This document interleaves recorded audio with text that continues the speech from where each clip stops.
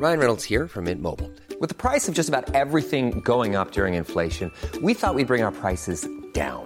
So to help us, we brought in a reverse auctioneer, which is apparently a thing. Mint Mobile Unlimited Premium Wireless. How to get 30, 30, bit to get 30, bit to get 20, 20, 20, bit to get 20, 20, bit to get 15, 15, 15, 15, just $15 a month? Sold! Give it a try at mintmobile.com/switch. $45 up front for 3 months plus taxes and fees. Promo rate for new customers for limited time. Unlimited more than 40 gigabytes per month. Slows full terms at mintmobile.com. Hey there, it's Michelle Norris. I'm host of a podcast called Your Mama's Kitchen. When I travel, I'm usually looking for a way to find a taste of home when I'm not at home. And one of the things I love to do when I am at home is entertain. And Airbnb allows me to do that. When I was in California recently, I rented a house that had a great kitchen. And when we were sitting around the table, we're all thinking, we're in someone else's house. Someone could be in all of our homes as well. If you have a home, but you're not always at home, you have an Airbnb. Your home might be worth more than you think. Find out how much at airbnb.com/host.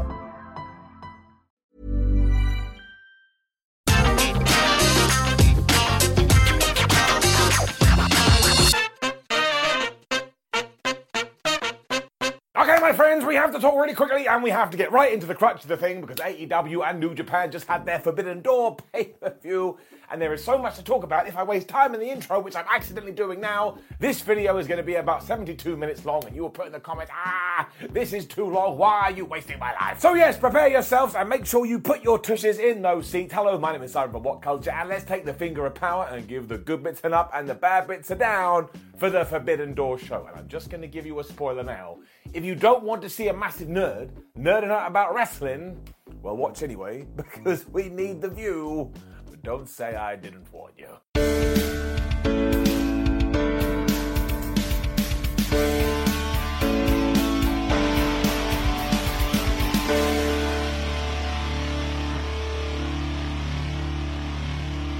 So we will start with the buy-in very quickly because Yoshihashi and Goto defeated Aaron Soli and QT Marshall. Lance Archer defeated Nick Komoroto, so it was a very bad night for the factory. And Keith Lee and Swerve Strickland were successful against Kanemaru and Desperado. Powerhouse Hobbs and Ricky Starks also came out and challenged these two to a match. And please, for the love of everything, can we do that soon? Because it's been going on way too long. And we also saw the Acclaimed and the Gun Club win. And that always makes me happy. They defeated Yui Mora, Alex Coughlin, Kevin Knight, and DKC. And look, while I think all of these pay-per-views could be a little bit shorter, if you did sit down and watch this, it was like a nice massage, and it got you ready for the main portion of the thing. Give it up. Forbidden Door proper then did start, and not only do we have Kevin Kelly on commentary, which is a very nice touch, but when we were doing ring announcements, not only did we have the American one, but we had the Japanese one too. Now, in hindsight, of course we were going to do that, but as soon as I got it, I was like, yes. Our first match was also Chris Jericho, Sammy Guevara, and Suzuki. I'll never take those three teams together. Taking on Eddie Kingston, Wheeler Yuta, and Shota Umino. And honestly, somebody could have knocked on my door and said, hello, I'm the expectation wagon. And I'd be like, what the flub is going on here? Why would you come to my house? And no matter what they delivered me, this would still have raised the bar. And the best thing is that Chris Jericho just walked around selling for everyone. Like before the match, we were shown back in 2018 in the Tokyo Dome, where Jericho had punched Umino right in the face. So at the start of this match, Umino grabbed him and just started to German suplex around in place while going, it's time for my revenge. And all of the fans went nuts. I mean, you could have finished the thing here and we would have done a good job. It just worked. Eventually, Sammy had to get in there to help and this caused a brawl around ringside. And I'm sorry, the Brawl is officially the sponsor of Forbidden Door. When we got back into it was Guevara versus Wheels, and that's definitely a feud we should do for the future. And then Jericho and Umino were back in, and Jericho got beaten up again. And as soon as Eddie Kingston tagged in, we've all got excited. So what did the Wizard do? He bailed. However, what this did do is set up Eddie Kingston versus Minoru Suzuki. And once again, it was just, oh my gosh. And they punched each other in the face. They slapped the shit out of each other. They were just booting each other in the skull. And honestly, it just goes to show, in wrestling, you don't have to do much of anything, but if you create the right kind of atmosphere, you will smash it. There was then just all these dives as Suzuki walked around forearming people, because that's just what he does. And by the time the tag klaxon sounded, klaxon, not klaxon, it may have been the craziest one we have ever seen, because it was just move, move, move, some kind of somersault. I think there was a code breaker in there and a Walls of Jericho. Just like, I can't keep up with this. My brain is going to fall out of my ear. I assumed that Ty Conti, who was at ringside, was going to cast distraction at one point, and she did, and Sammy Guevara used this to smash Umino with the bat.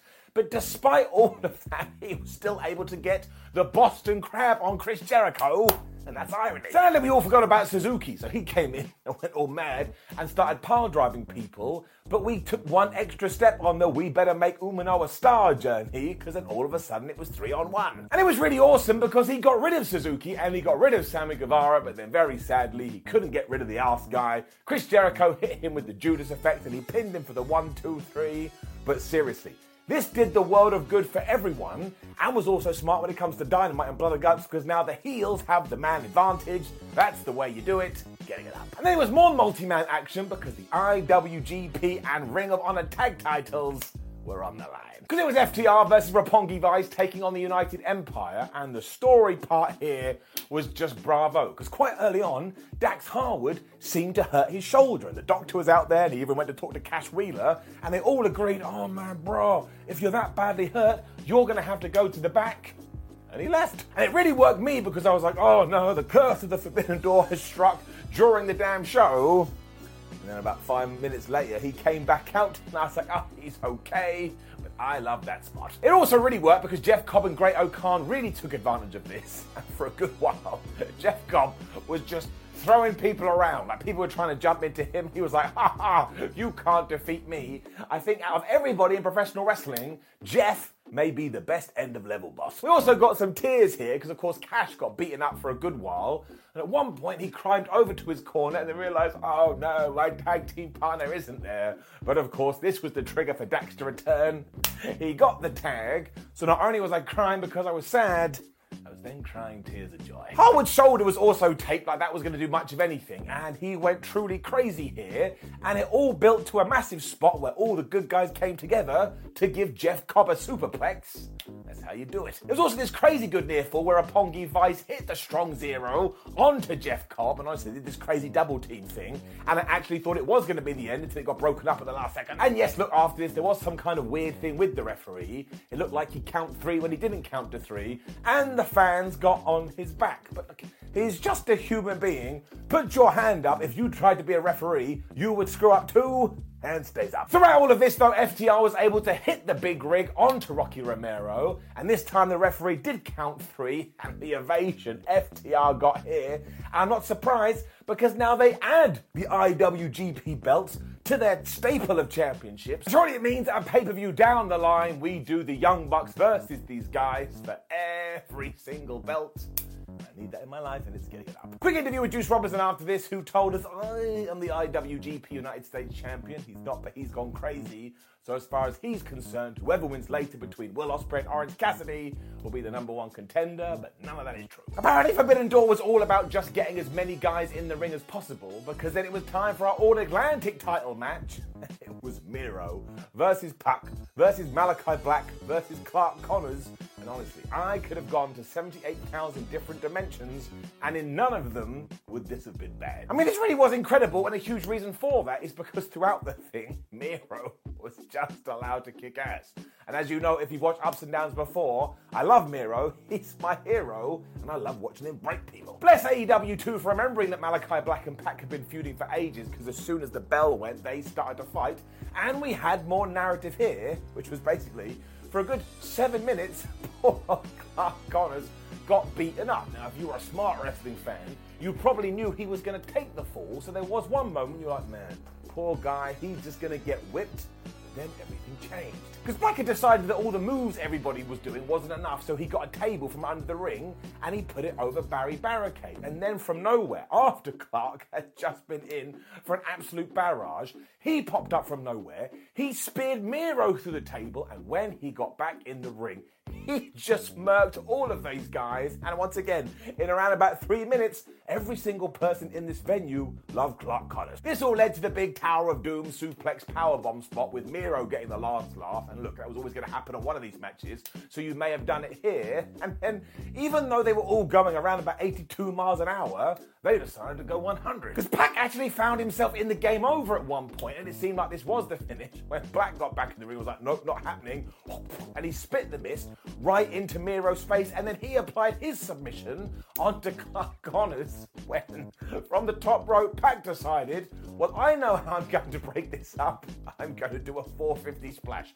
So he landed on both these guys, somehow popped up and put Connors into the brutalizer. It was the smoothest thing you'd ever seen in your life. Clark tapped out. Pac is now your All-Atlantic Championship. While I understand all the criticism about this title, the fact that Pac is now a champion, round of applause, getting it up. I honestly think whoever had to walk out after this, if they had gone, oh man, we've got to try and top everything we've just seen, it wouldn't have worked. But of course the Young Bucks were involved, and I would assume they sat everyone down and said, no, let's just have all the fun in the world. And I say this quietly, so don't want anyone to get upset with me. Turned out to be my favourite match of the night. Because it was Shingo Takagi, Sting and Darby Allin taking on basically the Bullet Club, the Young Bucks and El Phantasmo. And honestly, the first thing we saw is Sting's music hit, but he didn't arrive. So when the bad guys were walking to the ring, the lights went off.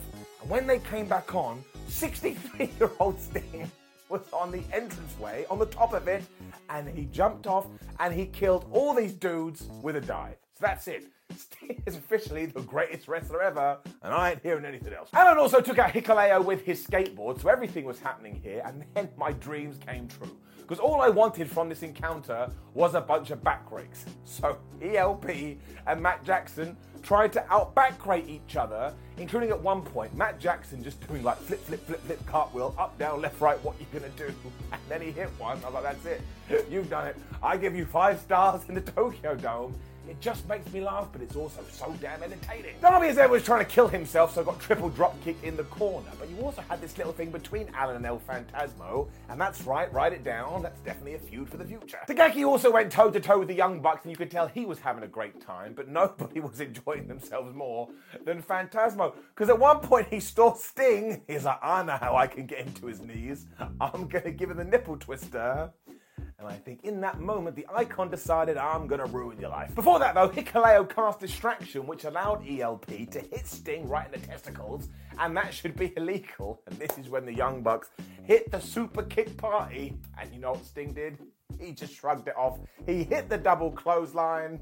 I was going crazy. I was losing it in my house. I don't even care. The tag klaxon then hit and everybody was doing their moves. And we got a double scorpion death drop. And this is when Sting got his revenge because he saw ALP. He walked over to him. And not only did he twist his nipples, which is the greatest sentence in the history of wrestling, but he also booted him right in the groin. Somehow it turned out that ELP and Takagi were the legal men here, but I couldn't keep hold of this at all. So Takagi hit Made in Japan. He got the 1, 2, 3. The good guys won, kind of, but honestly, who cares about wins and losses when you have such a good time at this? Like I say, best match of the night. Don't at me. Cool fact, a crocodile can't stick out its tongue. Also, you can get health insurance for a month or just under a year in some states. United Healthcare short-term insurance plans, underwritten by Golden Rule Insurance Company, offer flexible, budget-friendly coverage for you. Learn more at UH1.com. Ever catch yourself eating the same flavorless dinner 3 days in a row? Dreaming of something better? Well, HelloFresh is your guilt-free dream come true, baby. It's me, Keke Palmer. Let's wake up those taste buds with hot, juicy pecan-crusted chicken or garlic butter shrimp scampi. Hello Fresh. Stop dreaming of all the delicious possibilities and dig in at HelloFresh.com. Let's get this dinner party started.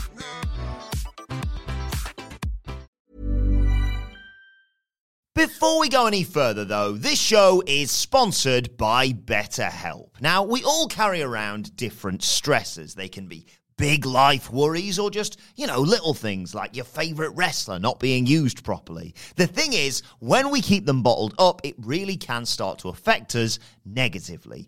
Therapy is a safe space to get things off your chest and to figure out how to work through whatever is weighing you down. It is really helpful too for learning positive coping skills and how to set boundaries. Therapy basically empowers you to be the best version of yourself. So why not give BetterHelp a try. It's entirely online, designed to be convenient, flexible, and best of all, suited to your schedule.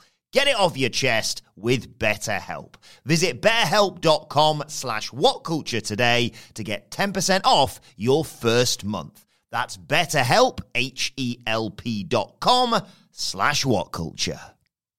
And then found out the Grand Slam is returning to Arthur Ashe Stadium in September, so that will be cool.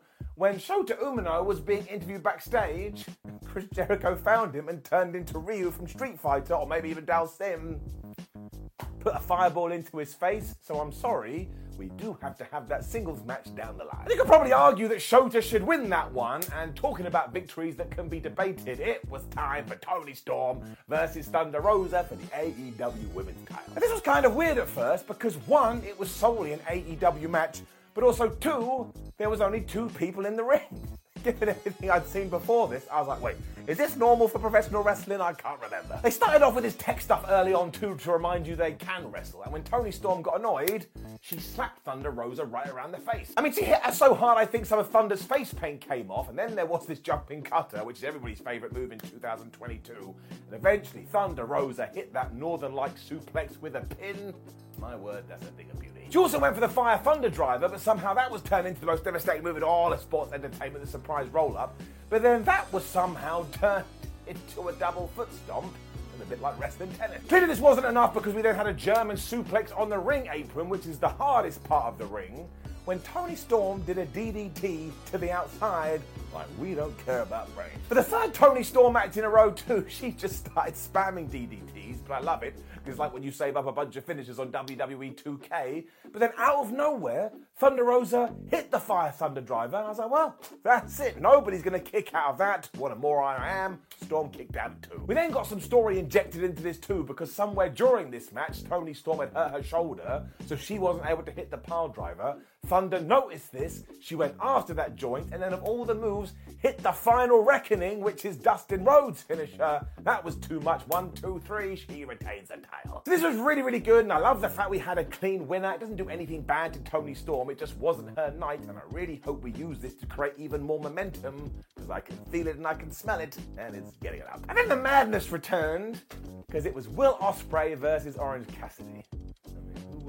Now, as ever, the big conversation that doesn't need to be a conversation is, oh my gosh, Will Ospreay looked so big when he was taking on Orange Cassidy. Ooh, the flub cares. This is the kind of visual I want in my professional wrestling. You're never going to do it in MMA, you're never going to do it in boxing, so you absolutely should do it in sports entertainment, because those are the rules. There are no rules, so I hope next time we have, I don't know, a baby fighting a giant. Don't do that. That's going too far. We crossed the line. Orange then did his whole hands in the pocket shtick for a while, but that went bad as Aussie Open started casting distraction.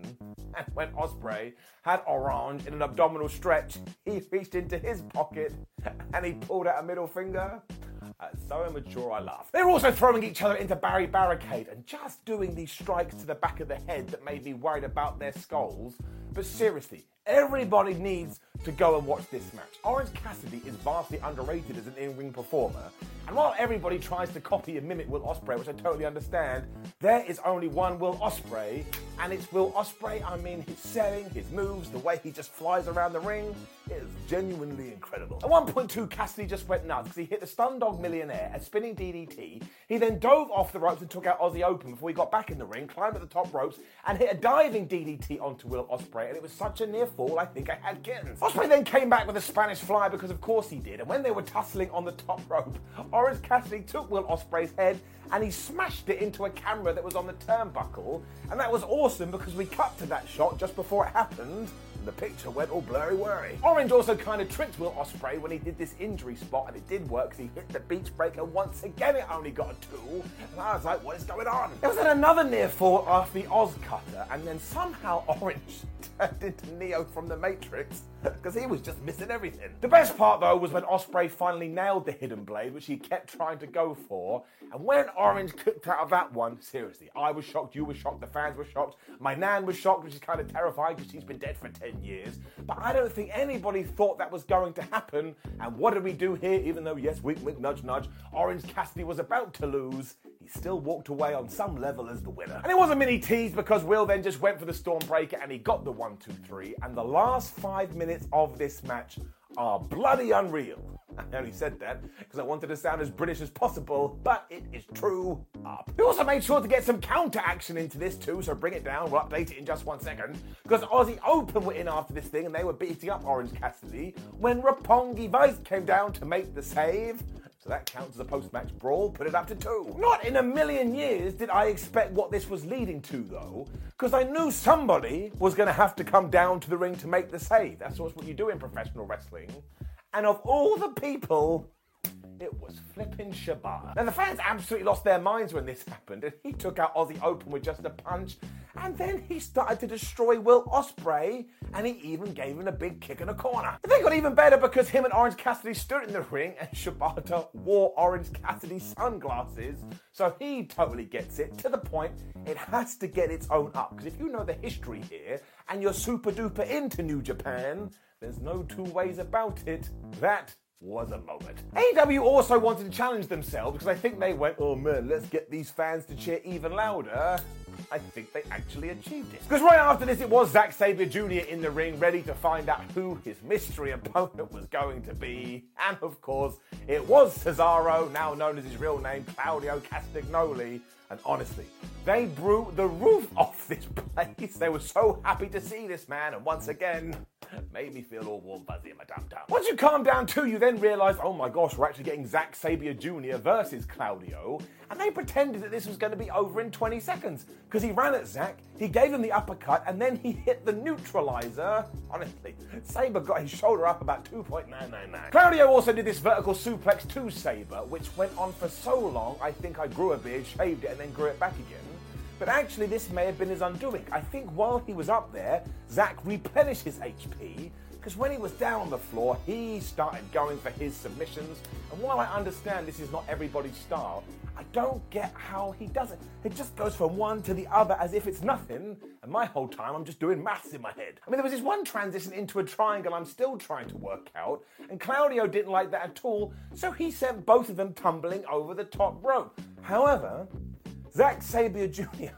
refused to let go, so Castagnoli was like, all right, he picked him up, he walked up the stairs, and he threw him in the ring. I mean, that's actually ridiculous. There was an even better reversal when Sabre stopped the giant swing and went into the guillotine, and then these two just started working and flubbed me sideways. It was great. Claudio eventually did get the big swing, but he was only able to do 5 rotations because, of course, Sabre had gone after all of his limbs, so he didn't have any more shoulders. And this was another situation where either guy could have won, and I would have gone, you know what, I don't even care. It's just so much damn fun. However, given that Cesaro is going to be on AEW TV far more than Zack Sabre Jr., eventually he hit this like one-arm powerbomb thing, like he grabbed Zack's arm beforehand, but it looked quite cool. He got the 1, 2, 3, and everyone stood up in unison. Let's face it, Claudio in the past has not got that many wins on television. Go watch this one too. Get it up. This really was just a stupid pay-per-view because it was just get better, get better, get better. It carried on. It was Adam Cole versus Hangman Adam Page versus Jay White versus Okada. I mean, what do you want me to do? Now, I will admit there was one foible here, and that's not in any kind of world did I think that Jay White was going to lose the IWGP Championship. So even on the near falls, I didn't bite. And there's also another sad part here, and it affected the finish, because at some point during this, I believe Adam Cole got concussed.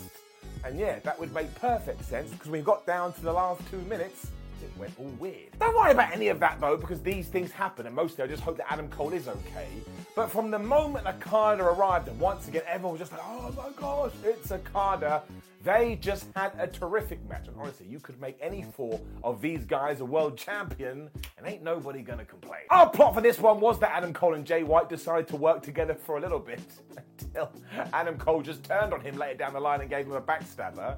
And this was doubly good, because as Jay was going down, he just had this look on his face like, that piece of shit I should have known. Okada wasn't into this either, and at one point he elbowed Cole and flapjacked Jay White before he sent them both over barricades, and then he took a step back, he ran, and he dived over the top. And I was like, I swear, on this pay-per-view, everyone is going to do everything. Page then wanted a piece of an action, so he hit his moonsault to the outside. This is when Gedo was interfering on behalf of Jay White. And I said out loud, because I'm a bit strange, you can take the New Japan out of Japan, but but you can't take the New Japan out of New Japan. There was also a near fall off the buckshot, but Okada broke that up at the last second. And what I think was meant to happen here is that Adam Cole was meant to avoid the Rainmaker for a little while, which he did a very good job of and was super kicking everybody. Before he did get hit with the Rainmaker, Jay White runs in, gives Okada the Blade Runner, he falls out the ring, and then he notices, oh my gosh, Adam Cole is still down from that devastating maneuver, I'll pin him and retain the title.